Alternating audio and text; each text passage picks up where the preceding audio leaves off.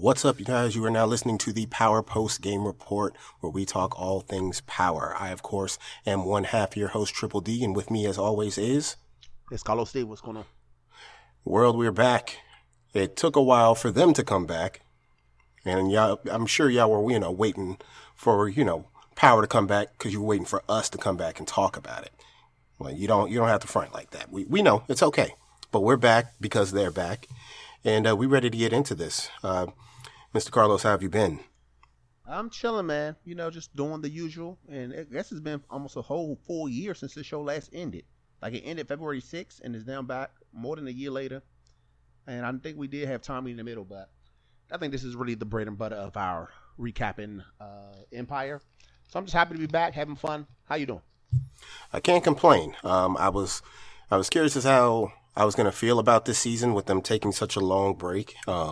And clearly, just from the rumblings, it seems like this was Star's doing on them holding for so long.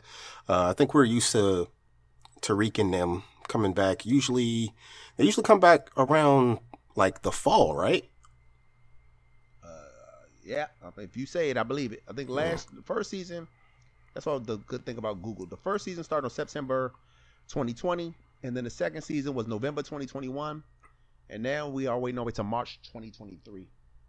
So it's been a bigger jump, but they normally does start in the fall. Yeah. And I don't know what Stars was doing, dragging their feet on this.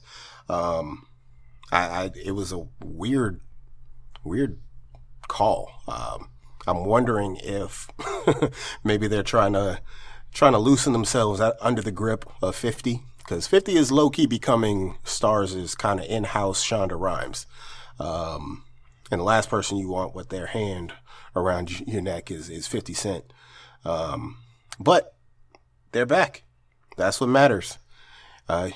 We are here to talk about Book 2, Ghost, Season 3 of Tariq's wild ride in trying to be a drug dealer and part-time student. You can rearrange that however you want. Any thoughts on what we left off with and what we're about to get into? No, man. I just think, it ended with a lot of wild things happening. A lot of people lost their lives. Mecca, Zeke, the lovable Zeke. And I'm just ready to see where they're going to take it from here. So I'm ready to get into it. Damn near half of his teaching staff. Oh, I forgot about them. I mean, yeah, it's a lot of death at this school. If I was at Stansfield, whatever it's called, I would be thinking about transferring. It's just a lot of people dying. Like, for real. Wild. Just wild. So with that being said, it's time for us to dive on in. You ready? Let's get it. All right. So we pick up, and I was actually I was pleased with them doing this. They kind of picked up on sort of a loose end from the previous season, and that is that blue diamond ring that Tariq took and then subsequently gave to Davis and had him fenced so he could get the money to pay Davis. So we find out what happened with that, because after the craziness that was that last episode, it kind of gets swept under the rug. It's sort of the driving force of what puts Mecca onto Tariq when that ring comes up missing. But the way everything kind of pans out, had they not done this, we borderline would have forgotten about it. So we find out that Davis would indeed fence the ring, get it sold, and this is one of those instances where I feel like every now and then Power becomes a victim of its own kind of like doing too much. We get this auction scene, and I'm like, wow, like $5 million is crazy for this.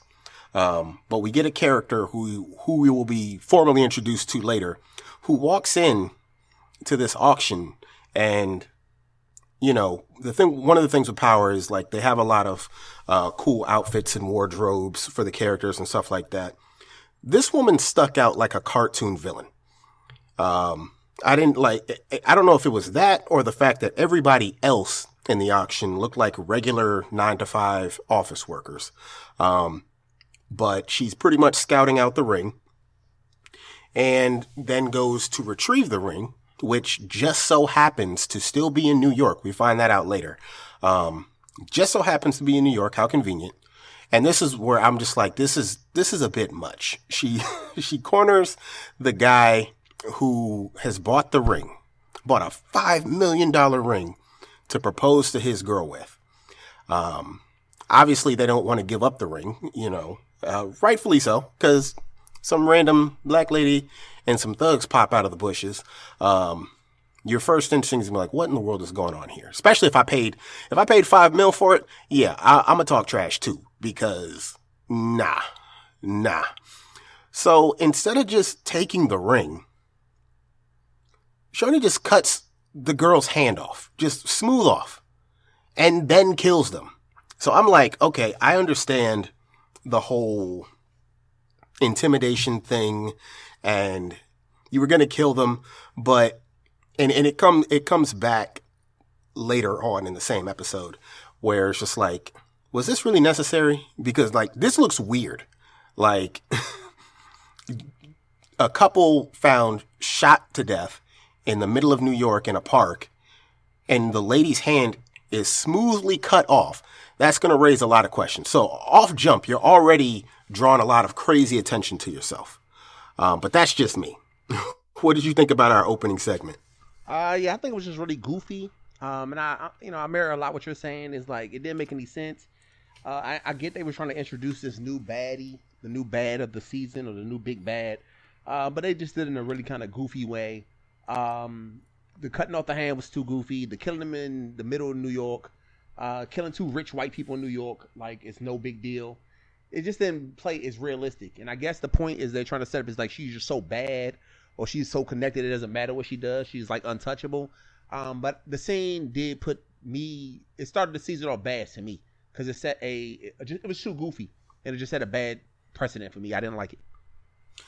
I feel you. There was a lot going on in this episode that just really made me think, like, is this going to be the season where the show jumps the shark, where they get too wild with some of these premises and they can't dial it back? While, obviously this is a make-believe world, I think the thing that people really liked about it, still, is how it still felt realistic. Like I could see this happening in a certain section of the world, certain sections of major cities. But like this and a few other things that happen a little later, it's just like, come on, man, like you're losing us just a little bit. You're losing us just a little bit. Anything else before we move on? No. That's it. It was just weird. Yeah. So it's a new school year, and am I tripping, or is this Tariq's second year? It should be, but when you see who's in his class later on, it's very confusing. Because we know 3 months have passed. We know he's gone through summer vacation. It was Christmas at some point. Like, I never know what time of year it is on this show because it's just all over the place. Because when they film it, it's way different from when it actually is released. So even though they might have filmed it in December, they may be trying to play off the summer. But you would think he's at minimum a sophomore by now. Yeah, and that's what I think. So we find that Effie has in fact transferred from Yale to Stansfield. Because it's just so easy to do that. I mean, granted, if you think about it, that's one of the things that's like, it's kind of ridiculous in the reality, because Effie needs to stay at Yale, because it's Yale. But realistically, I mean, if you're transferring from Yale, what school is going to say no to you? You know what I'm saying? So that I kind of bought, but at the same time, I was like, dang, she in it for real. She's really down for him.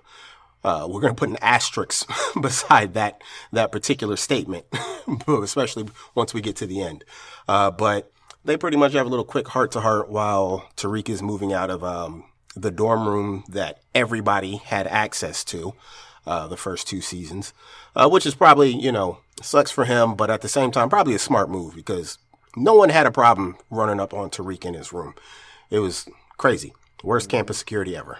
But she's pretty much expressing that she doesn't want to be just Tariq's girl. who followed him to Stansfield. She wants to be her own person, her own boss, which she has been. And we get reintroduced to Mom Weston, who I got to look up if that's the same actress that played Mama Weston last season at that dinner. I couldn't really remember, but we also find out that Braden has this is not the same sister, right? It gotta be. I think he only got the one brother and one sister. And but she seems younger. Well, I thought the other one seemed older. Way younger. And now she I guess a freshman too, and somehow in the same dorm room. Yeah, so I gotta look that up. New school year. Oh yeah, for sure. It definitely is, because there's a sign on there that says like "Welcome new students," but I don't remember this being the same actress. Plus, this one seems a lot younger. Like she looks up to Tariq, whereas in the other one seemed like maybe she was the middle child between Braden and Trace, or possibly even older than Trace. I always thought she was the youngest. I thought she was still in high school. I thought she was like way younger than they were, like 15. But like I said, the way they play with ages and time on the show, it's hard to know. And I don't remember either one of them white women, so I don't remember if they're the right actress or the same person or not.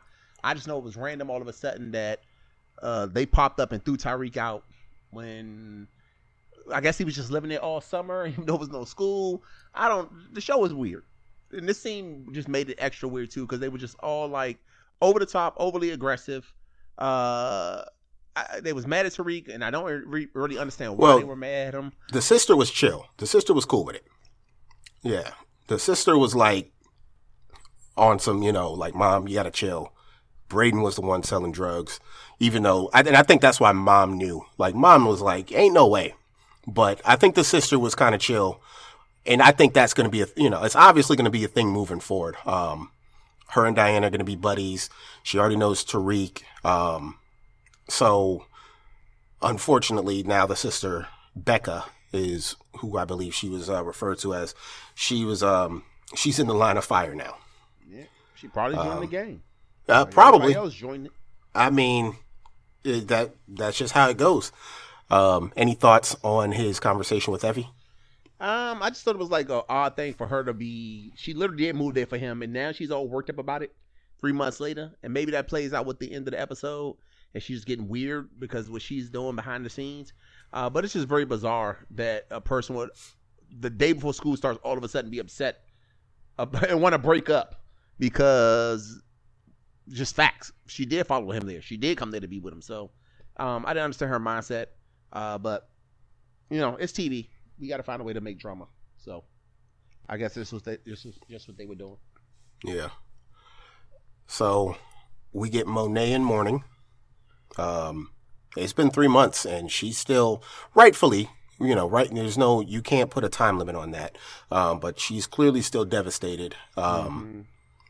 She must hate her other kids, bro. She hate everybody that lived except for Zeke. Zeke is like all her all in all, because she hates. Was ready to kill her other kids. She hates everyone that survived. Mm-hmm. Yeah. She can't stand none of them for real. She's done with all of them, especially Lorenzo. Oh, definitely. Yeah, they got no love. Right. That is. And her life seems to be just sitting on the couch or sitting in her chair watching the stories. So, which ain't bad. She ain't got much else to do. She ain't really got a job. But it's also rough. Right. But it's rough. Granted, the lifestyle she lives as a, drug boss. But at the same time, Zeke was the only real innocent in this. And as we've seen with this show, most of the time it's the innocents are the ones that get taken out. It was hard. Like, she clearly don't care about Lorenzo. She don't care about Kane.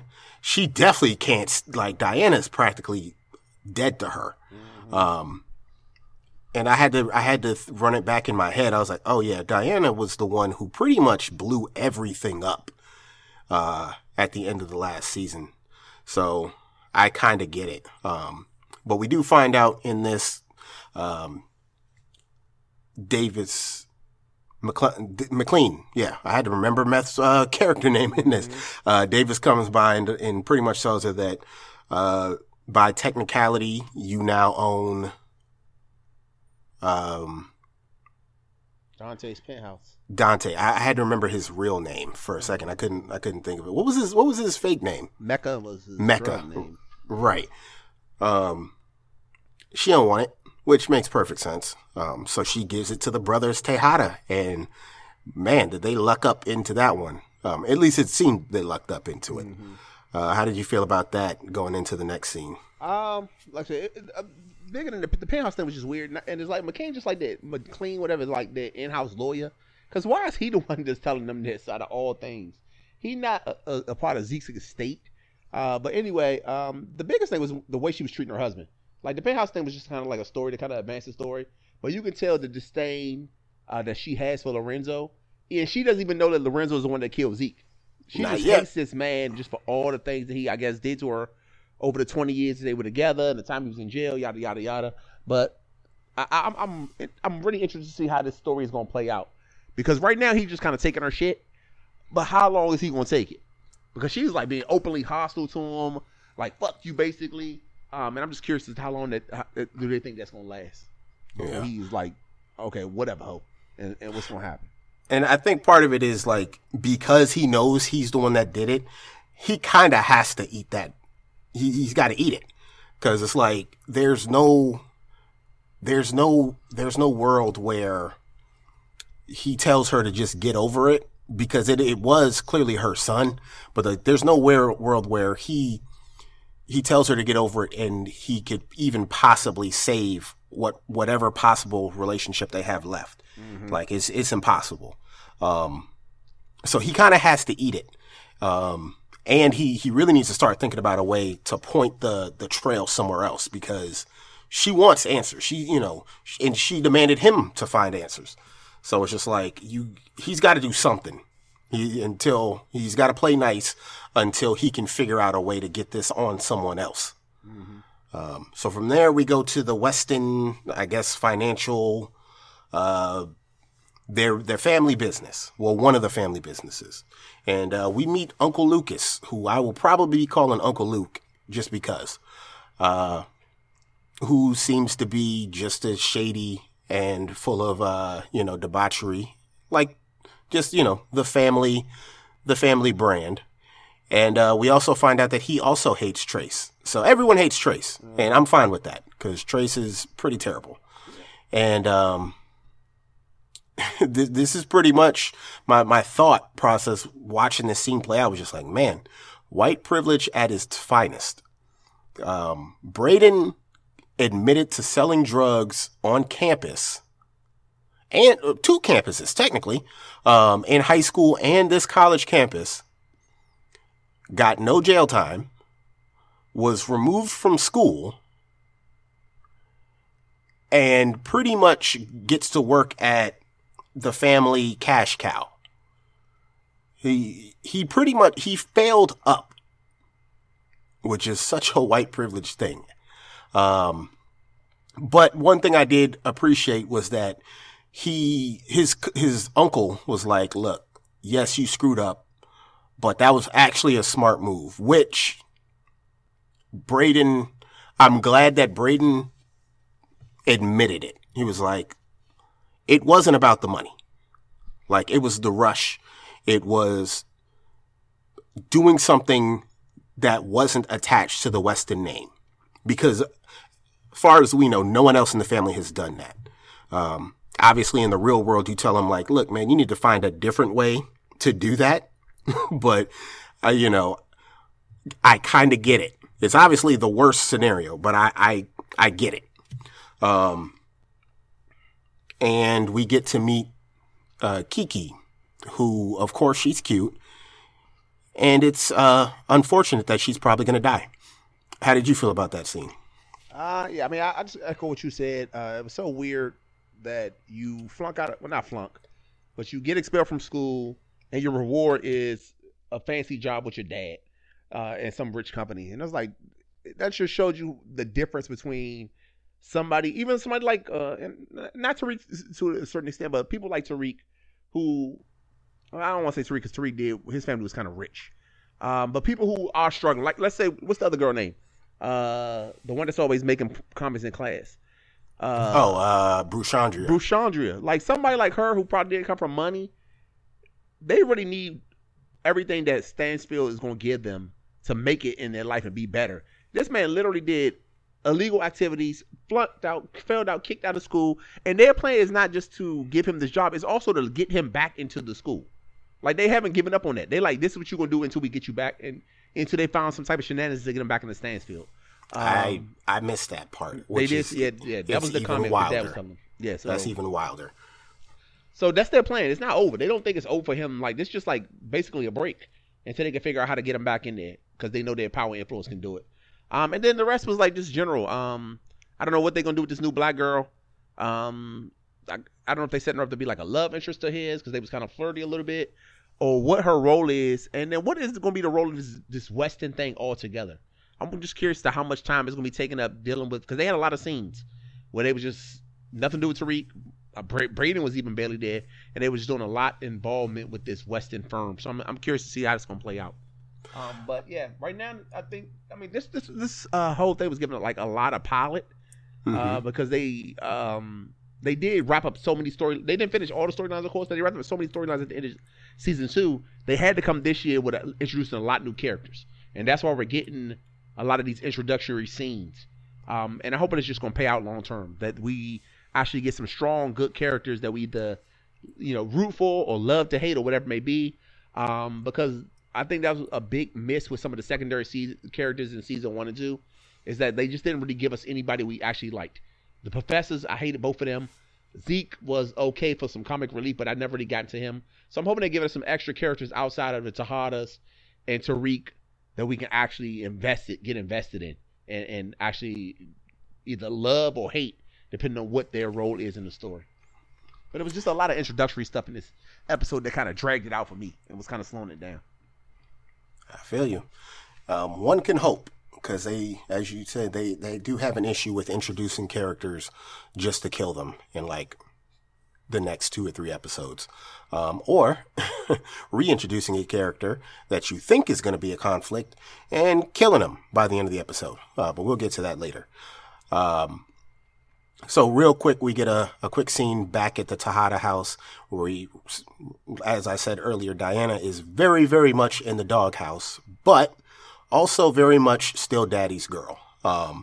Now, this is one of the ones where the whole transfer thing didn't make any sense to me, because somehow Lorenzo was able to make some calls, and somehow get Diana into Stansfield, which, if anything, this is the most unrealistic thing. Knowing everything that her last name has been tied to in the past year, as well as other things on top of that. And I don't know, maybe you can say that they felt bad because her brother cousin played basketball and was killed. But realistically, in the real world, everything that the Tejada family's name is tied to, like, I don't care how good of a student she is. No, she ain't coming here. She's at I forgot whatever school it was. It was a good school. I know that much because it was a real school. I just can't remember it off the top of my head. It was St. John's. Yeah, like I said, it's an okay school, but if this school is supposed to be like the equivalent like of an Ivy League school, they're not just letting her in. Right. Who does Lorenzo know that he can just sweet talk her way into it? So this was just another thing where they clearly are just doing something to get all the characters in the same place, and it's just easy to make her a student there, even though it makes no logical sense than it is to have her just on the outskirts, but still always constantly on campus. Right. So that's all it really was. But the first thing I'm saying is, like, this is impossible. This would never happen. Yeah. There's no way she can just get into the school days before the semester is about to start. It's just not realistic. But it's TV. It's TV. So you don't want to go crazy about it. True, but I also feel like this is something like, okay, then if you knew this was going to be a thing long term, why would you have your writers shoot themselves in the foot last season, where you straight up state that she's going to another school because they don't want her near Tariq? If you knew you're going to get her over there, if anything, you make it so that we want to send you to this other school so you can stay away from Tariq, but we've decided to let you go here. Or you have Diana screw up something at St. John's, and that's how she ends up there. Because that way you can avoid this. Oh, by the way, you're going to Stansfield now. You know, you're going to save that scene time for something else. But TV, we gotta let them do them. So we get our guy Tate, who is obviously going to be a regular since I believe his show got shelved. Still being Tate, he was asked to remain as an adjunct professor, which he never fully stated. And I'm also curious about how that's going to go as far as his congressional run, now that we know he's not getting his standalone show. Because I don't know how much longer you can draw out Tariq's story, and cramming Tate's side story in there, I don't know how that's really going to work, or if it's really going to work. But we get Tariq pretty much pressing the dean, who I feel bad for the dean because my man's is stressed. He inherited all this from the previous dean when first professor died, whose name I don't remember, Jabari, when he died. So this dean, he's stressed. He's like, look, I don't really need all this.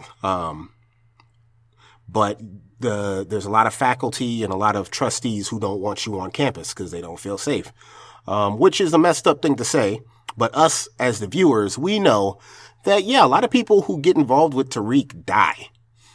So, you know, realistically, I get it. But in a student setting, especially when he's been proven innocent, yeah, you can't really do that. That's pretty messed up to do to a student. And as Tate said, a young black male student. But as always, it's going to come with a price because Tate's Tate. Any thoughts on that? No. I mean, I'm tired of Tate. I don't know why they keep trying to force him in here. Like, I don't know what his role is long term with, it seems like he's just out of place on this show. And maybe they just like Lorenz Tate, and they want to just keep him around. But I need him to go away. I'm not really feeling Tate no more. It's just the same thing over and over. Him doing something shady, him saying something that's about race or something like that, and him just like being this little snake. And I just don't like him. I'm not a fan of Tate. Not the real Tate. The actor, I know what you mean. The character. Yeah, I like Tate, but his role kind of needs to be borderline relegated to like a guest spot as opposed to a regular character, because I feel like him having a story, and it looks like they've dug up a possible like old flame angle all with that. Him. Like, yeah, I'm telling you right now, I don't got no thoughts on that lady. Like, they're just introducing these random weird characters that, like, I don't see how they're gonna fit into this world. But I guess we just gotta let it play out and see how it's gonna go. Yeah, and it's just one of those things that, like I said earlier, it's like I'm curious as to if this is going to be the season where they drop the ball. So from there, we go to the Tejada bachelor pad, and Kane, wasting no time, throwing a full-on party, complete with bare breastises all over the place. I believe it's a Tuesday afternoon, but hey, get it in. And they're on the hunt for a new connect. Did you recognize that guy? It took me a second, but I was like, "Oh, that's dude from the wood." Yeah. After really paying attention to him. Yeah. So I thought that was a little cool. I like that's one thing I do like about this show. And sometimes they'll have like actors that we kind of know from our youth or when we were young, and they may have disappeared for a while, and then all of a sudden they'll just pop up on a power. So shout out to 50 for like giving people who may not be mainstream stars, but are black all stars or black, like, you know, known the black community, chances to come back and get their work in.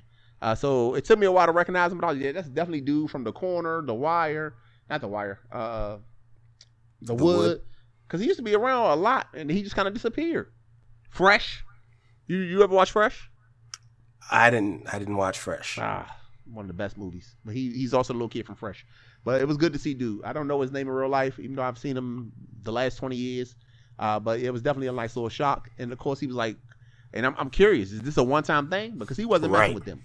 He basically told them, take your, he gave them a bogus deal.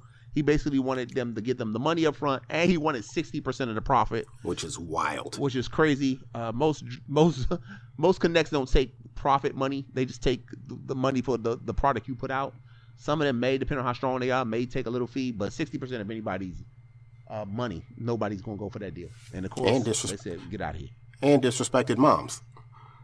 So it's like, yeah, if he comes back, he's probably dead. They might just bring back just to shoot him. Pretty much. This was someone for Kane, right? Someone for Kane to take his anger out on. Mm-hmm. So from there, we get our first major conflict. We get the return of Bash, who feels scorned, rightfully, because when everything blew up with Course Correct, it blew up on him too. So he's in a bind. Stern pretty much kicked him to the curb, and he's dead broke. So he pretty much squeezes Tariq. How much did he ask for? I don't even remember. It was something wild. 50,000, 500,000, something. Yeah. And then he gave him like 7 days, which again, like, I hate it. I hate unreasonable deadlines with TV and movie bad guys. It's just like, dude, just kill me. If that's what it's going to come down to, or snitch, just do what you got to do, because I'm clearly a broke college student. I'm in the same position you've been in, that you're in right now. Right. And he even says that to him. He was like, clearly, Course Correct got blown up. I don't got no money. And he, they never take it. They never are reasonable about it. But I guess they wouldn't be TV bad guys if they were reasonable. So, yeah. And then I always thought this Bash character was weird anyway. Because he just came out of nowhere. All of a sudden, he just married to Stern. And I guess that was the way to keep Stern involved in the show, but they couldn't get the actor anymore or something. So, welcome back, Bash, I guess. Yeah. We'll put an asterisk on that one, too. So we get our formal introduction to our new big bad. And this is where I had, if the hand getting cut off was my first eye roll, this was my second. I forgot how to pronounce her name. It's like Nora or I don't know. Something with an M, right? Mora? Something like that. We'll get to it. Better at this. Huh? I said we should probably know who the characters' names are if we're going to do it. Probably. But everything happened so fast, and I feel like they only said her name maybe once, that I was just like, and plus I'm not going to front. Like the way this scene played out, I was just like, seriously? This scene was so, it was kind of like rushed and cookie cutter. She gets to jump on them. Apparently they cut the power to either the entire penthouse or the entire building. All I know is they had time to come in there with like 4 or 5 people, a hostage, and they kill the hostage in the penthouse. And then all 3 of them just get into formation. They just start talking like, the way they all delivered their lines is just like, it just felt weird to me. It just felt like they were reading the hostage negotiations off the paper. Like, we can do this. We worked with Mecca. We can move your weight. It's like no inflection, no panic or anything like that. I understand keeping your cool, but also it's like, you guys are in uncharted waters. Like, it was strange to me. I'm always cool for, I'm always down with, badass British bad guys. I can already tell that her number one goon, he's going to get got at some part. Mm-hmm. I'm waiting for it. Cause he just, he's immediately too much of like, not just a dick, but like a snobby dick. So it's like, okay, your time is coming. We just gotta count it down. But we find out that the ring that was taken actually belonged to her. She was Mecca's fiance. Mm-hmm. She apparently is a kingpin, and I guess these were her soldiers that Mecca was using, and she wants answers because it hasn't gotten out. Well, no one knows who killed Mecca, but she seems to think that because these three 20-somethings were in the penthouse, they know. They would clearly have the answers. These two college students and this 24-year-old. They know what happened to your lieutenant. How did you feel about that scene? Yeah, I think it was very comic book villain. They just show up somehow to get in. They don't really explain how they get in. Of course, somebody starts mouthing off. They get popped in the face, and all of a sudden, everybody realizes that this person is serious, and they just all kind of fall in line. So, I mean, like I said, a lot of the stuff did feel rushed in this episode, and it was just off. It just wasn't a lot of realism to the episode at all. And I mean, I know it's a TV show; it's not gonna be realistic. But this was another one. Everything dealing with her and her little gang, they didn't, for me at least, they didn't introduce them properly to make me interested in these characters off the bat. Yeah. They made them too goofy and too cartoonish. So I'm not really feeling them right now. But we'll see how it plays out. I kind of wish they would have waited another episode or two before they actually interacted with them. Like, I wanted them to maybe do some more lurking. It's literally she cuts off somebody's hand, and the next thing you know, she's running up in a penthouse. And pretty much after 5 minutes has recruited them. She actually takes the time to hear them out after she's already killed one person. It just, I don't know. And that's what before we started recording, I asked about how many episodes this was. I was like, this seems rushed. Like maybe they're not going to get a full 10. So I'm like, it's in the Powerverse. It's never a good sign when they rush a big bad. Because 9 times out of 10, they're going to go down quick and they're going to go down ridiculously. And we're expected to not have questions. We're expected to just run with it. You got to draw these things out so that they at least look like a threat. Because right now they just look like goons who just got the drop on them. But yeah, it was interesting, to say the least. So we get a real quick family meeting at the Tejada house, and I think Kane being Kane and his history of kind of, being a screw up is what kind of diminishes when he's telling people the truth and giving people the rundown, because they're in a very serious situation here. But on the one hand, you got Monet, who's still grief stricken and kind of doesn't care. And then you got Lorenzo, who's still trying to be Mr. Super Tough Guy, which I understand that that's what's needed, but he was very clear. Like, they got the drop on us. Smooth. We don't know anything about them. And you talking like there's some guys from another hood. Like, these dudes are connected. So it's like, we need to be taking this a little more serious. And of course, Lorenzo, who, still mad at Kane, but also still on his ego stuff, just like, I'm not taking orders from you or anything like that. And it's like, dude, I don't know what your street soldier situation is looking like, but these dudes are not playing around. What did you think about that scene? Yeah, I mean, this just showed the continued dysfunction of the Sada family and how they just all are out of place. Nobody really trusts anybody in this family. I don't even know why they still hang out together. I mean, I guess other than out of, some type of weird, I don't know. I'm trying to figure out, I don't know why I'm spacing my mind, but like when you just like obligation. Like, just because they are on the same planet, they just obligated to be around each other. But they clearly don't like each other. Right. The fathers and sons aren't getting along. Well, at least one father and one son. The mother and the daughter don't like each other. The mother don't seem to like anybody else in the family. The mother and father ain't getting along. Why are they still wasting their time together? At this point, they should just go their separate ways and figure it out. But I guess it's easier said than done. But this really just showed the full dysfunction of this family. And I'm just curious to see if they ever going to be able to get back together. Will they ever be tight again? or is Lorenzo actually ever since he came home from jail? This family been in a spiral. Yeah, so we'll see how it goes. For sure. And yeah, I'm pretty sure there's a part of Monet that wishes he never got out. I mean, obviously she did. Obviously, she wanted that because her goal was to get out and pretty much leave him there to rot.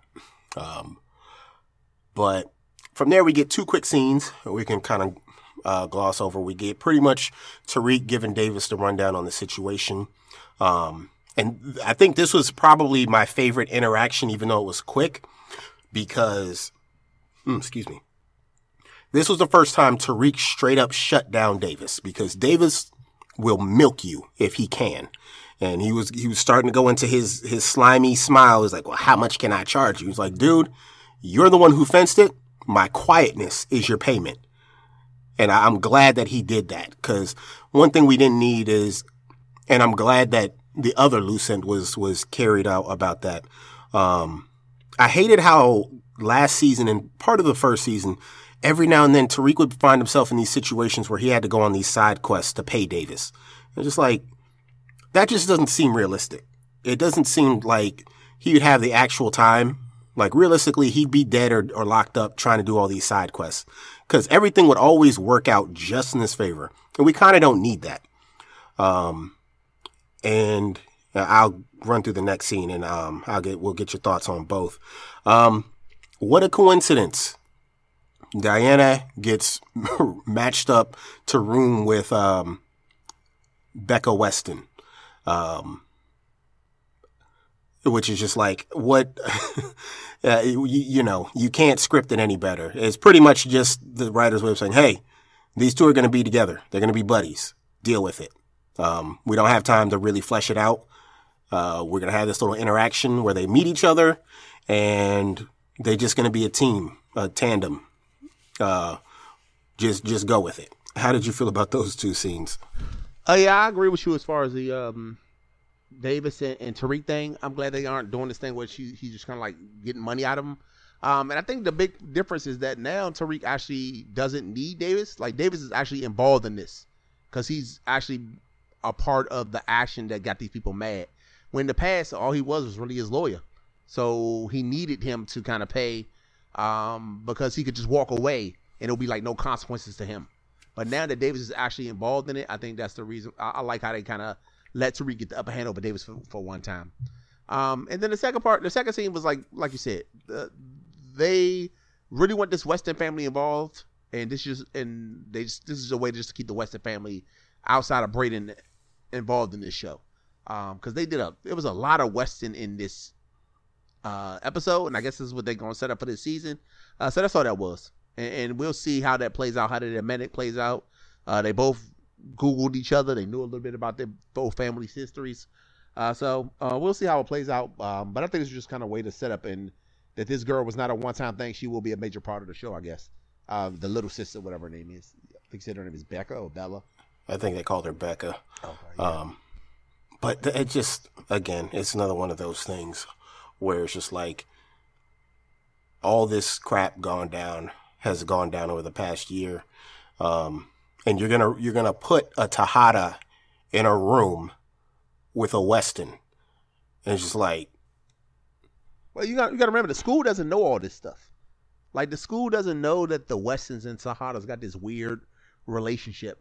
The school because it wasn't like Zeke was there was no connection between the two families. All the stuff they've been doing is kind of like on the outskirts, like Kane and Braden doing weird stuff, but the school don't even know about that. So the school not gonna be like. But it is weird that this new incoming freshman who just found out she was going to school the day before is getting into this prime room. Yeah. And the way they made it seem the Westons shouldn't have no roommates. The way that they make it seem like they run the school, they shouldn't have no roommates that they don't actively want. So just sticking a random stranger in that room doesn't make sense if you believe that they are who they say they are on this campus. Like, it makes sense for Tariq and Braden to be roommates because Braden is a Weston and Braden loves Tariq. That's his boy. And just putting a random person in that room, this doesn't seem like it's open dorm housing. But, maybe it is. Too many loose holes. But from there we go to actual class. And this was one of the things I was wondering about. Because, like, well, both of his professors are dead. And all I kept thinking was, so is canonical studies done? Is that over? The way they made it seem like it did, we don't know, because Effie is in the class. Well, it's not even the same class. No, this is a whole a different, same classroom, different class. That's what I'm saying. I forgot what they said it was, but like it's a completely different class. But they didn't even mention the canonical studies thing, because I'm like, are they going to mention that was a whole plot point in the first season? Because they didn't mention it at all in this episode. It is a completely different class. It is, but all the same people are there. They still got Rushandria is still in there. Mm-hmm. That white dude. The white dude. That white the Asian girl. Kid. The white girl is always saying something about black stuff. So it leads you to believe this is literally the exact same class, other than they added Effie and Diana somehow. But you're right. They don't expressly say this is still canonical studies or not. But it must not be, because how did Effie just get in when it was impossible? And especially, how did Diana get in? Especially when she would be a year behind the rest of them. She shouldn't even be in that class. But, that's just them trying to force everybody together. Yeah, it's American Psych. That's what it was. So it's a completely different class. But yes, Effie's a transfer. But again, she's got the Yale tag, because the lady said, Professor Bennett, who is our new professor, who is now in danger by association. She said that 300 students signed up for 25 slots. Right. But Effie gets in off the Yale tag. Diana, who just got admitted to the school a couple days ago, will not be in that class. Not no highly sought out class. Right. And I'm pretty sure young Weston slid in off the last name. She was in it? Yeah. What? Yes. She was in it. Because I think Brushandria makes a comment of like, people don't realize that because I'm a bad bitch that I'm not smart. And then Rebecca was like, well, I have the opposite problem because I'm smart and people don't realize I'm a bad bitch. So she's going to be the little kind of wisecracker, which I'm not mad at. But the main thing I got from that is that, like, okay, this is going to be our bridge back into the whole where there's a lesson along this, there's a theme that goes along with the particular class. Mm-hmm. And that's where like the title episode comes back up, and then it comes back into play at the memorial. But the other thing that I fell into, this TA is already too weird. The dude that looks like he's about 5 or 6, 7 years older than the entire class, but is like clearly hitting with them. Well, I've never had a TA. I was about to say I've never had had a school. Yeah, I was about to say I've never been in a class where there was a TA. But yeah, he was sitting in there with them, and he was chiming in. I was like, hey, that's another thing. TAs don't normally do that unless they are like giving the instruction for the day. But they don't be like, oh, we're having a debate, and the TA just pop in. Well, these are my thoughts. Man, shut up. You ain't no damn. You need to teach. And he, as we see later, he's going to be, he's and speaking to students. Yeah, I didn't get it. At a memorial. Mm-hmm. What the hell is wrong with him? Yep. I was like, oh, okay. So you're going to be our Jabari. We'll see how long you last. Good luck. Because you're going to get in too deep with Diana, and Kane or Drew's going to mess around and kill you. Calling it now. But, yeah, we'll see what goes with this class. So meanwhile, back at the Weston job camp, Kiki just want to do her job. And again, it sucks that she's probably gonna die. Any thoughts on that? I think that was just like a way for them to be like, there's this place is it's a boys club. Yeah, it's a boys club. Drug use, and then they gonna find a way to sell the drugs at his father's place of employment. Right. Like Brandon really don't give a damn about his family. I mean, like it's one thing to be doing one thing and selling on campus, but you're really gonna get your father possibly caught up in your mess. just because you dying to be a drug dealer. They still have not done a good job of explaining his rationale. Why does a rich millionaire white boy why would he be so drawn to street life? I think it's just, that's his drug, is the rush of doing and surviving this life.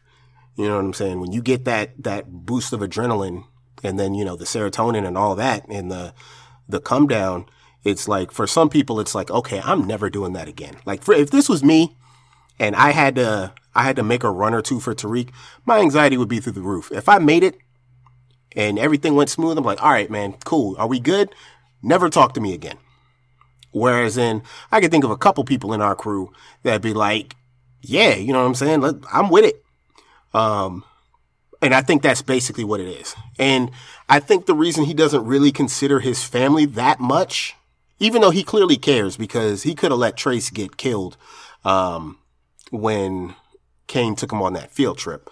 But I think part of it is just like, especially with this particular setup, is like, he knows his family, especially his dad and his uncle, have already been in that shady lifestyle. So it's like, he knows that, like, even if it were to fall back on them, they're not going to let themselves get knocked.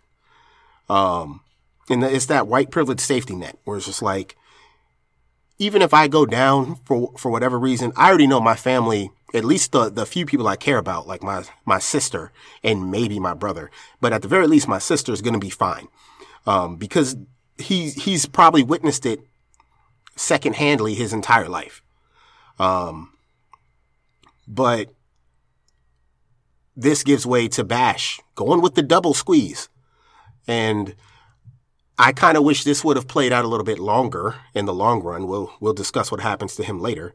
But we get a real quick scene of Kane, one, shooting a shot with Effie, cause, you know, no morals.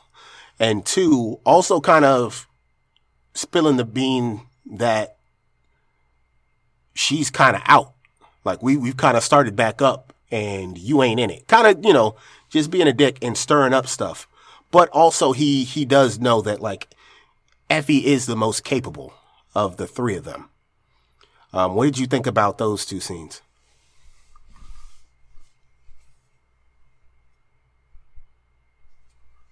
Hello? Yeah. Sorry about that. Okay. Hold on. Oh, you talking about Kane putting up on Effie, right? Yeah. Yeah, Kane is, like, weird, man. I don't know why he does the stuff he does.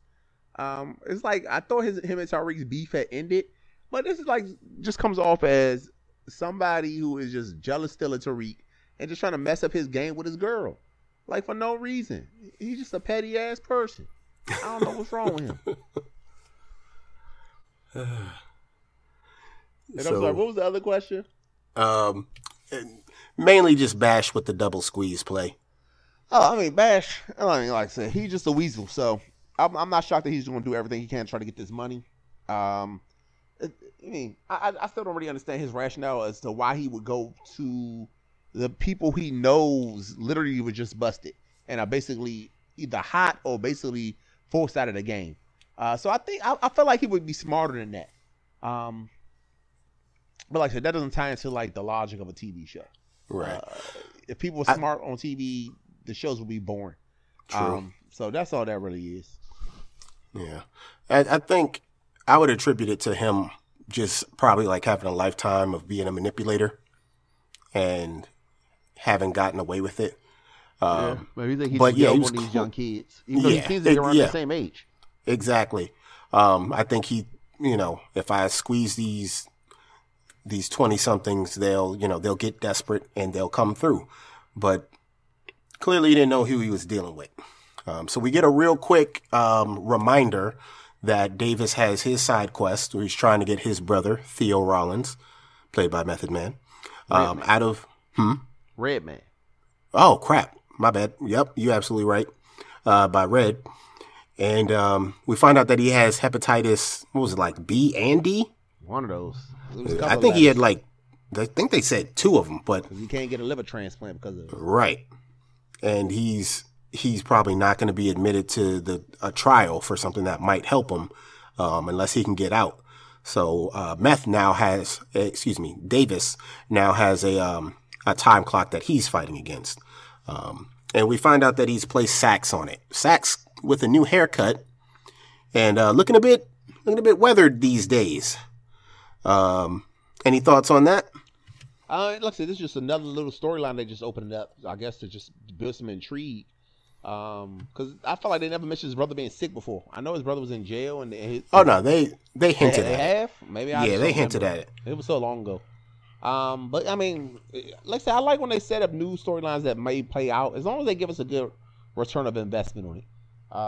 So we got to see how this is going to play out. This was just a brand new character, but it did kind of leads into bringing back Sax, who's everybody's favorite. I don't know what to call him, but he never gets in trouble.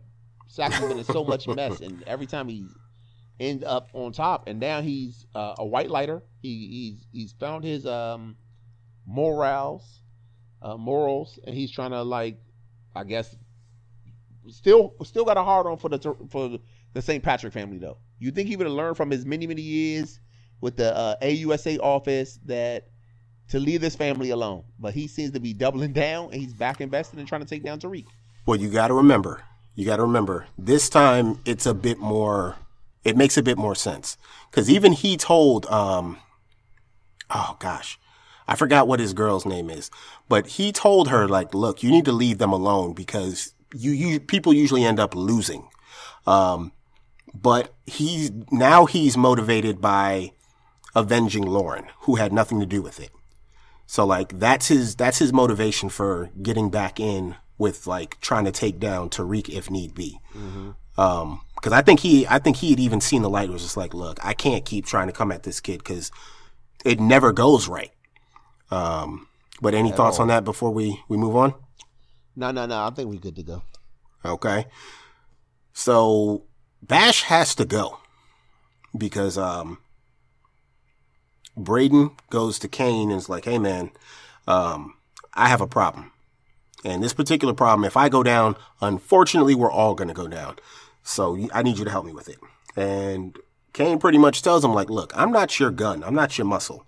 So if we're going to do this, you're actually going to do this. I'm just going to help you with the body. Mm-hmm. Meanwhile, we got Tariq trying to talk some sense into Bash. And Bash, getting way too ahead of himself, starts saying all the wrong words to trigger Tariq. And, this scene was reckless, in how it was played out and how it was kind of executed. Mm-hmm. I feel like if you were just going to kill Bash, I feel like you just kind of set it up as like, okay, Bash is a loose end. Help me take care of him. That's a 5-minute scene. I don't understand the purpose of putting Bash in 2 scenes where he's going to squeeze both Tariq and Braden just for the outcome to be exactly the same in the exact same episode. Mm-hmm. Unless, it's just like, okay, we only got this guy for 1 episode. Let's get rid of him. How did you feel about that? Yeah. I mean, it was just sloppy, messy. Tariq just, I guess, out of passion, but Tariq is like a full-blown serial killer now. Oh yeah, I think they even went through it in the flashback, all the bodies he's got, and he's up to like 5 or 6 people now. He's just killing people for the sake of killing them. And I get it, dude was kind of putting a little pressure on him, but I feel like it's kind of a disservice to Tariq how sloppy this was. And the same thing for Braden and Kane. Like, I get it. Braden, of course, is a novice. He's not involved in this, but Kane has killed enough people that he can't just go into a fancy hotel, a half-cocked with no real plan other than just sneaking in the back door and actually killing somebody. Like, this ain't no ghetto hood warehouse somewhere where nobody's gonna care. This was like a fancy rich hotel. You know what that reminded me of? I hate to cut you off. I'm sorry to cut you off. Ahead. You know what that reminded me of? Remember in book 1 where Dre goes in to get the Serbians, and he goes up with pretty much a machine gun with the silencer on, ready to spray up the place. Mm-hmm. It reminded me of that. But at the very least, Dre at least dress, kind of had a disguise and everything like that. Right. It's like this man came, he dresses every day like he's going to the club. Right. And it's like, dude, you and this white boy walking into this fancy hotel. Stand out like no other. It's like you're practically asking for it. But sorry, go ahead. No, but I'm just saying it just doesn't make sense. It was just sloppy. And they don't really explain how to get the body out of there. You know that hotel got to be full of all types of cameras. Mm-hmm. So, I mean, just sloppy. Another thing where the writers just didn't really think a good job of planning this out. Like, I'm all for getting rid of Bash. I don't care about him. He wasn't some character that we all care about. But I wish they would have did it in a way that didn't make the three characters look like idiots. And I think that's just kind of what they end up making them look foolish and like amateurs, even though at this point, and we get it. I know they still all young kids. They all like in their early 20s. I don't even know Tariq and Brady not even 20 yet. And Kane can't be much older. But it just made them look sloppy, and I didn't like that. Yeah, it's kind of starting them off on a bad look. Because we saw how good they were with planning and execution towards the end of last season, and now it's just like they took down a major through their planning. They took down a major drug distributor. Like they through planning, they took out Mecca and all those other people. And this one's just really sloppy. I feel like they would be smarter than this. It's literally like them coming back from like summer vacation and having done nothing. Mm-hmm. Like this is their spring training, almost. Like they got to work the kinks out. This is their NFL camp. Like, what did y'all do over the? Like, I guess y'all really did stay out of the game over the summer, because it was chilling. Yeah, because y'all rusty. All of you are rusty. Mm-hmm. So real quick, we get the return of Blanca. Hi, Blanca. Yes. Who's got a hard on for vengeance and justice. Right. These cops really care about they really care. Which I guess is something realistically, you need. But shit, have some evidence. At this point, I feel like they low key just harassing this guy. Like if they got at this point, they have no crime that Tariq is involved in. Yet they're still constantly surveilling this man and wanting to take him down. And we get it. We as the viewers, we know he's done a lot of shady stuff. But me as like a person, if this was the real world, I don't want people just surveilling people because they got a hard on for them. I think they need to have real police reasons to be after these people, and they don't have it. So it just frustrated me that I'm just tired of this corrupt government constantly after this poor black boy. That's fair. But she has to be back in it because that was her CI. Mecca was her CI. Yeah, so and another thing, how's she getting the DEA? She was a regular New York City police officer. Now she a DEA with a high profile confidential informant. Come on, it don't make no sense. Because she definitely lost in her involvement with Ghost Case. Like she definitely came out on the bottom. Not better. Yeah. I don't know. Maybe since the pandemic, they had to fill these vacancies. But her and the white lady lawyer teaming up. Yep. They all plotting, got something that they after. I'm not sure what. I think they think Tariq is involved in Mecca's killing, I guess, because he was in the penthouse. Oh, she did have a video of him in the penthouse, didn't she? He was at the guard's desk.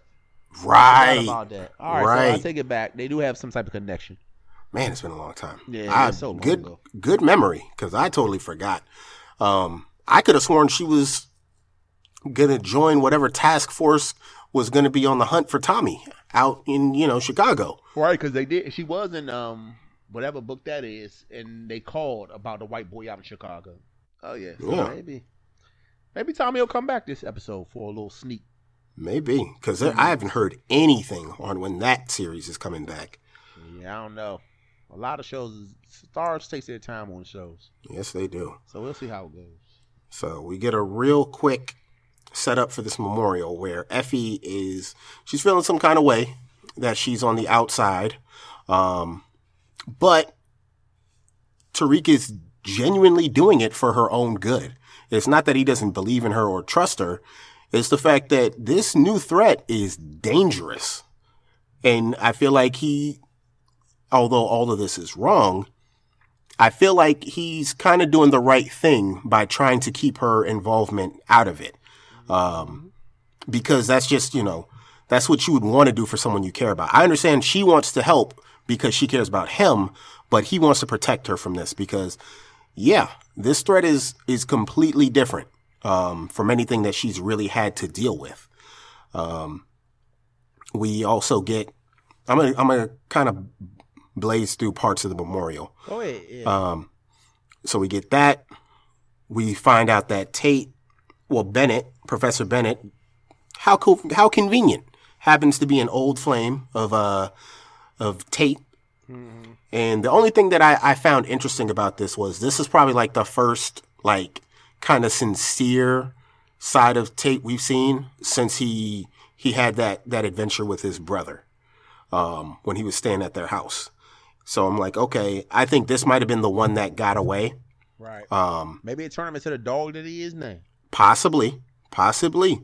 I'm also trying to figure out what in the world the lady he was with, his date. We don't police women's bodies. I'm just a little curious. That outfit for a memorial. Yeah. Hey, get in. Choice. Very interesting choice. Again, we don't judge, but I was just curious. This was right up there with too much titty out for a goddamn funeral. Don't nobody be having all that at no funeral. A memorial service on a college campus. Yeah, memorial. Yeah. This reminds me of that outfit Professor Milgram had in that one episode where everything was out and she had that high slit. I was like, ma'am, it is 10 in the morning. This is a lecture class. Oh, she came to class dressed kind of sexy. Yeah, I do remember that. Yeah. So, anything on the Effie thing before we keep pushing? Just real quick. I think I understand both sides. I understand Tariq's side. Of course, you want to protect her, but I also understand her side. Like, dog, nobody asked you to protect me, and that's something that we do need to do more as men. When it comes to women, yes, we should protect our women, but we shouldn't be making decisions for them that we don't know if they want or not. So, yes, I get his point. Hold on. I get what you're saying, but does that, I get it, but like, does that still spread into the drug game? Yeah. Who is he to tell her what to do with her life? Yeah, I guess you're right. If she, and granted, like if he don't want her to be involved in it, it's fine for him to say I don't want to be involved in it. But don't say I don't want to be involved in it because I'm trying to protect you from life. She may not want him to protect her from life. She may want to go into a full-fledged. So give her a chance to make the decision for herself. Let her know, hey, there's some dangerous shit we about to get into.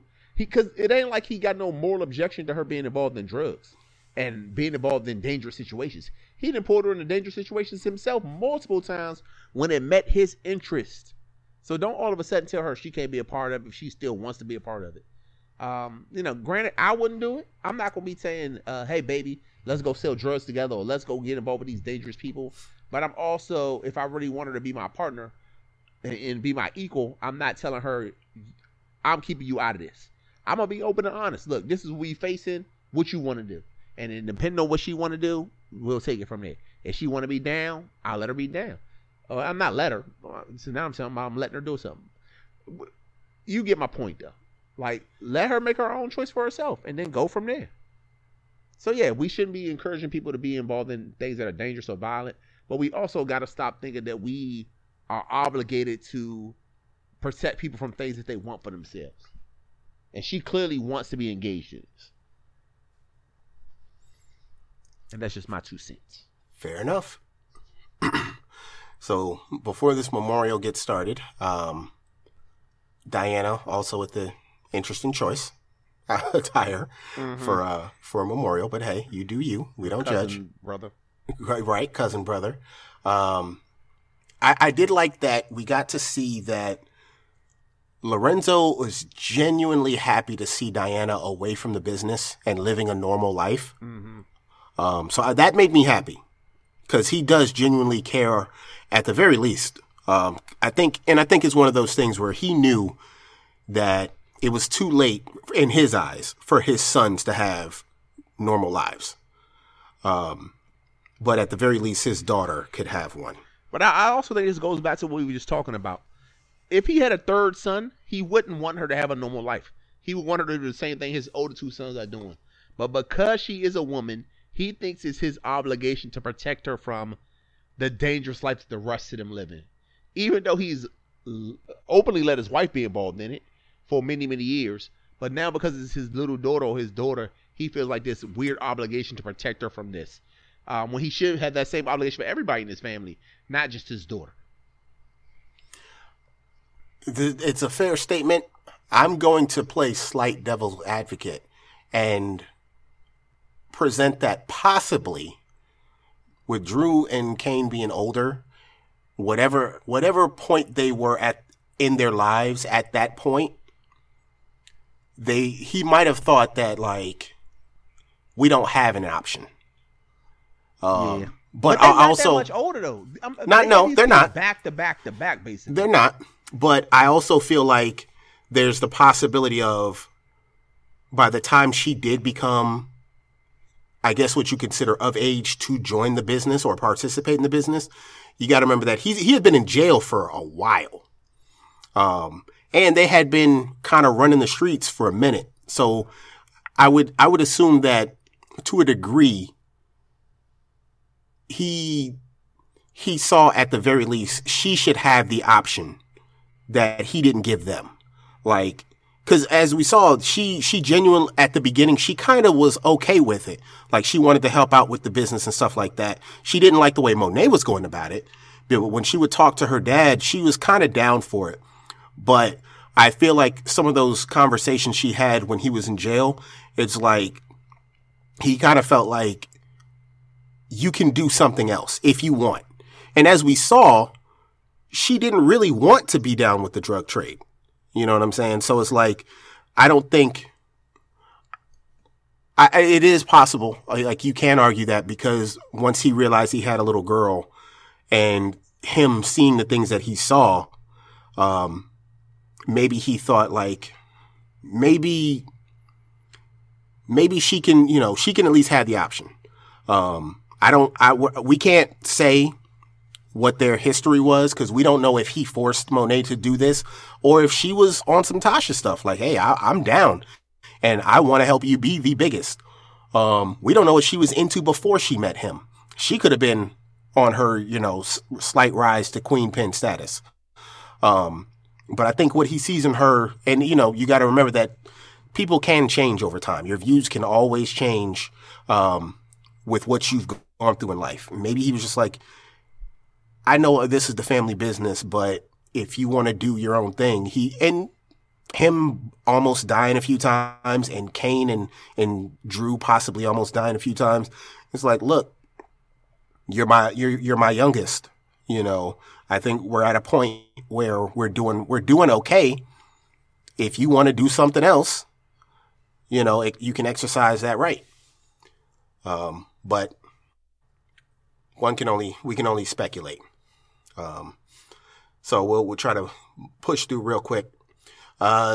We've already spoken on this. This TA is really weird, flirting with a family member of the deceased in real time.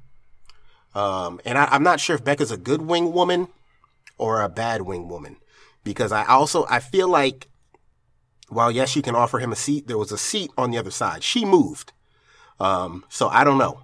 I know in a class or a game setting, I would be like, all right, you can sit over here on this side of me, but she kind of moved so he could sit next to her and, spit his game in this completely bad situation. But who knows? The memorial is underway and Lil Mo is here. Yeah. Go on. And she just stopped. She was just singing a song. And it was just weird because, like, I was just singing that song. Like, I was on my Snapchat the other day because I was singing that same song with my car. Remember that car I used to have? When I had to, I scrapped it because the transmission went out on it. And hey, I had just watched the Snapchat because it was like the anniversary, like the 3-year anniversary of it, or 4-year anniversary of it. And I was singing that exact same song. So it just made me chuckle. Man, I'm happy to see Lil Mo. She was singing. She sounded good. Now this memorial itself was a mess. Mm-hmm. I don't understand why Tariq is the person they chose to speak at the memorial. And then he made it all about himself. He turned Zeke dying into a campaign. A campaign for him to get forgiveness. So I was like, this man Tariq is nothing but a schemer and a dirty dog. And the random white dude shouting out, "But you did it." Right. I was like, dude, somebody should have punched him in the face. Like, not appropriate. He's not here for that. At all. I don't care how you feel about this. Like, let me get my remarks out. And you can say whatever you want to say to me after this thing.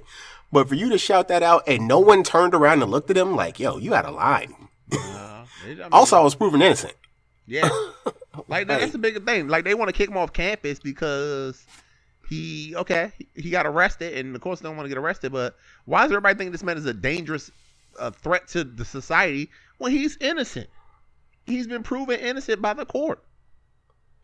I also have a note in here.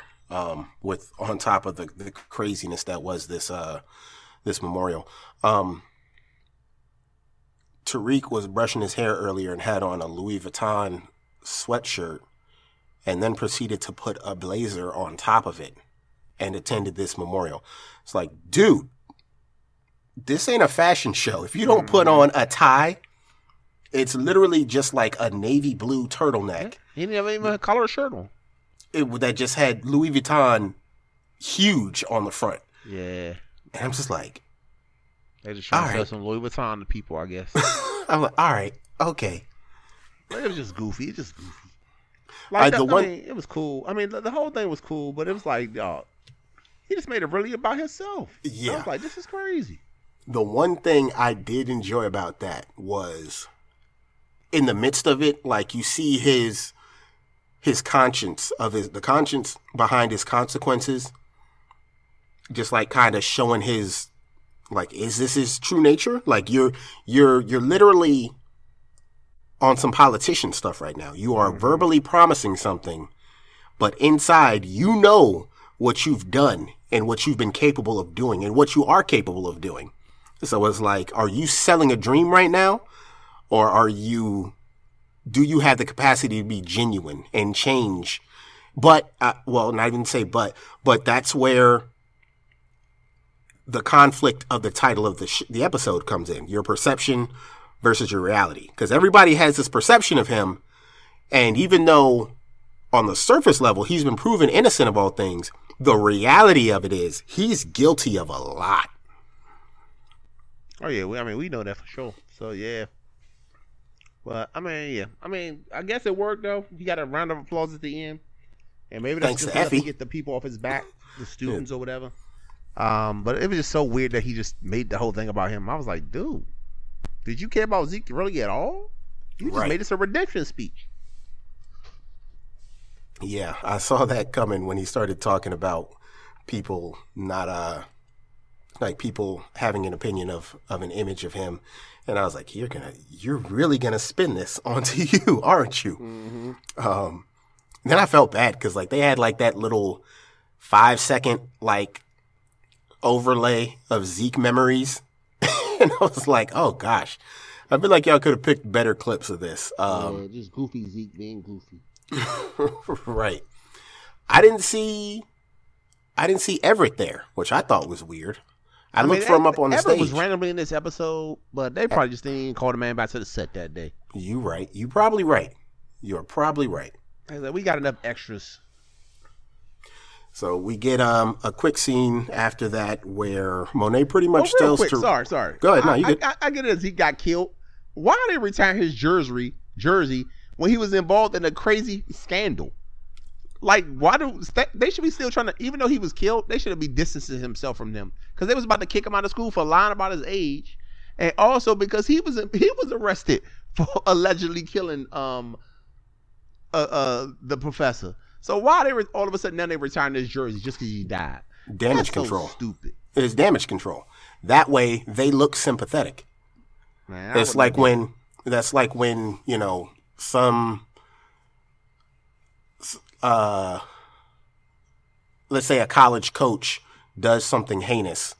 So the school like completely denounces him, and borderline erased him from history books. This is the opposite, where it's like, yeah, he was kind of involved in some crazy stuff, but he was shot in the back. And even though some of this, like, even though it's not necessarily our fault as a school, you know, that particular teacher that he was involved with killed themselves. We didn't leak his age. Someone else did that. We had to act on it because realistically we have to. Like, we have to do something about that. You know, that makes them look like the villains, but that's the right thing to do. But if we put on this show and we retire his jersey, it looks like, at the very least, it looks like we tried to do right by him. So that was just damage control. Because for real, aside from having sex with his teacher, as far as like athletics wise, Zeke didn't do anything wrong. He didn't know about his actual age and all that stuff. So like on the court, he also hasn't done anything for the school. It's not like he won them a championship, or didn't he miss half the season because he was like academically ineligible and they had somebody else taking his space, and Tariq had to like get him back eligible. I mean, like, he didn't do enough for the school for this. It was just stupid. It's damage control. But I'm saying it's damage control. This way they look like when they finally stop talking about Zeke Cross and they bring it back up, the school's part in the story is we did right by him. Like, no one can say that we didn't do right by him in the end. But yeah, you're right. He didn't really do much for them. I mean, he brought them a lot of publicity and press. But yeah, on the court, he didn't really have time to do a lot. He wasn't there, but so long, playing. So it's like, as a school, as an organization, they're going to be like, well, we got to make sure that when the smoke clears, whenever our name is brought up, people always remember the first note and the last note. Our last note, we treated him like a hero. You know what I'm saying? Despite, like, we can say that his life was cut short tragically, and we'll always remember him as a loving student, you know, devoted athlete, and just general good person, despite what whoever else has to say about it. So, like, they're in the clear. Visually, they're in the clear. You feel me? Yeah, I got it, but it's just weird to me. But right. Let's hit on to the next subject, I guess. All right. So as we're wrapping up, we get the return of Detective Dickman. He's been the one that was tailing the house and scouting the penthouse. So he's back. I don't know what happened to him. It just seemed like he kind of got kicked off the case at some point. Yeah, I don't even remember. Oh, right. He blew it. Oh, on the stand or something? Well, he harassed her or something? Something to that effect. But he blew it, and he's back because he feels responsible for why Lauren was killed. Even though they ruled it an accident, they ruled it a car accident, he feels responsible. Hold on, he was involved in that? Yeah, because I want to say he was the one that borderline, like, he pushed the DA to pressure Lauren into wearing the wire. Okay. I mean, honestly, it was so long ago, I don't remember half of who was involved in it, and it's always like people going in and out. Yeah. So it was like essentially his idea, and he got Tate's brother. Yeah, I know his brother was involved somehow. Yeah. So like they were the ones that were like these episodes. Yeah, they were the law enforcement that were in charge of the case, and they pretty much pushed her to get info on Tariq. So he felt responsible when she turned up dead, even though they ruled it a car accident. Oh, okay. So he's back, and supposedly not for long because he gets dismissed. From there, we go to our new our new place of business, and that is a lot of drugs. That is a lot of drugs they gotta move. What did you think about this scene? I mean, like I said, it was just, I guess it was just showing what they was getting themselves into, because it was a crazy amount of drugs, but they all seemed ready to do it. And I think this is when they came with the plan that we should move some of it through the Wall Street. But but I might be misremembering. I'm gonna be honest. I was trying to eat my breakfast when I was watching this. I was halfway paying attention by the end of the episode. I mean, I wasn't feeling this episode all the way through, and it was just kind of dragging for me. So maybe I was kind of losing focus towards the end. I'm gonna be honest with you. Fair enough, because there was a lot of ridiculousness. So from there, we get Jenny on the move. Now, before we say who obviously this was, who did you think we were going to see when she got to that house before that person turned around? Who did you? Oh no, I know it was going to be her. By that point in the episode, because they, for somebody who was supposed to be dead, they was referencing her a little bit too much, and I was like, oh, they about to do some type of twist with this girl ain't dead. The fact that we never got any type of real body or real confirmation that she was gone, and that's not normally something that we get on this show. Normally, people who die on this show, they die on camera. You don't get a lot of off-camera deaths, especially somebody who's like a major character like her. So I was like, yeah, they about to do some type of weird twist with Lauren is not dead. So I think I did figure that out during the course of this episode, and then so it wasn't a crazy twist, but it was like still cool for her to come back. But I had a feeling it was gonna be her. So I wasn't expecting it. I was expecting possibly a new character. Like, I'm looking at hair and everything. I was like, who is this? And I'm expecting like someone from way back when. But I couldn't think of anyone like off top. So when she turned around, I was like, oh, okay, I'm back in. But then I immediately went to like, oh, this was the first thing that had, well, one of the main things that had me questioning how many episodes did it have this season? Because you hold something like this for at least episode 3 or 4. Because now immediately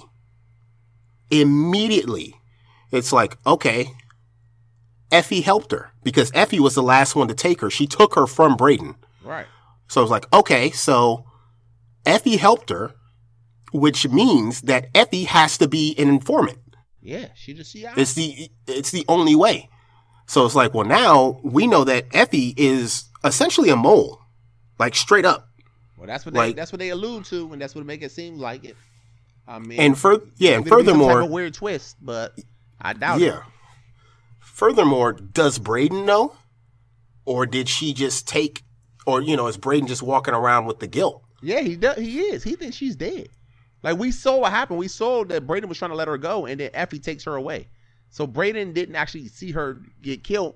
And even when you know it, because when Kane is talking to Brayden about killing the Bash, he says it's not like it's your first time. And then Brayden was all kind of like, he didn't say I didn't do it, but he was kind of nervous about it.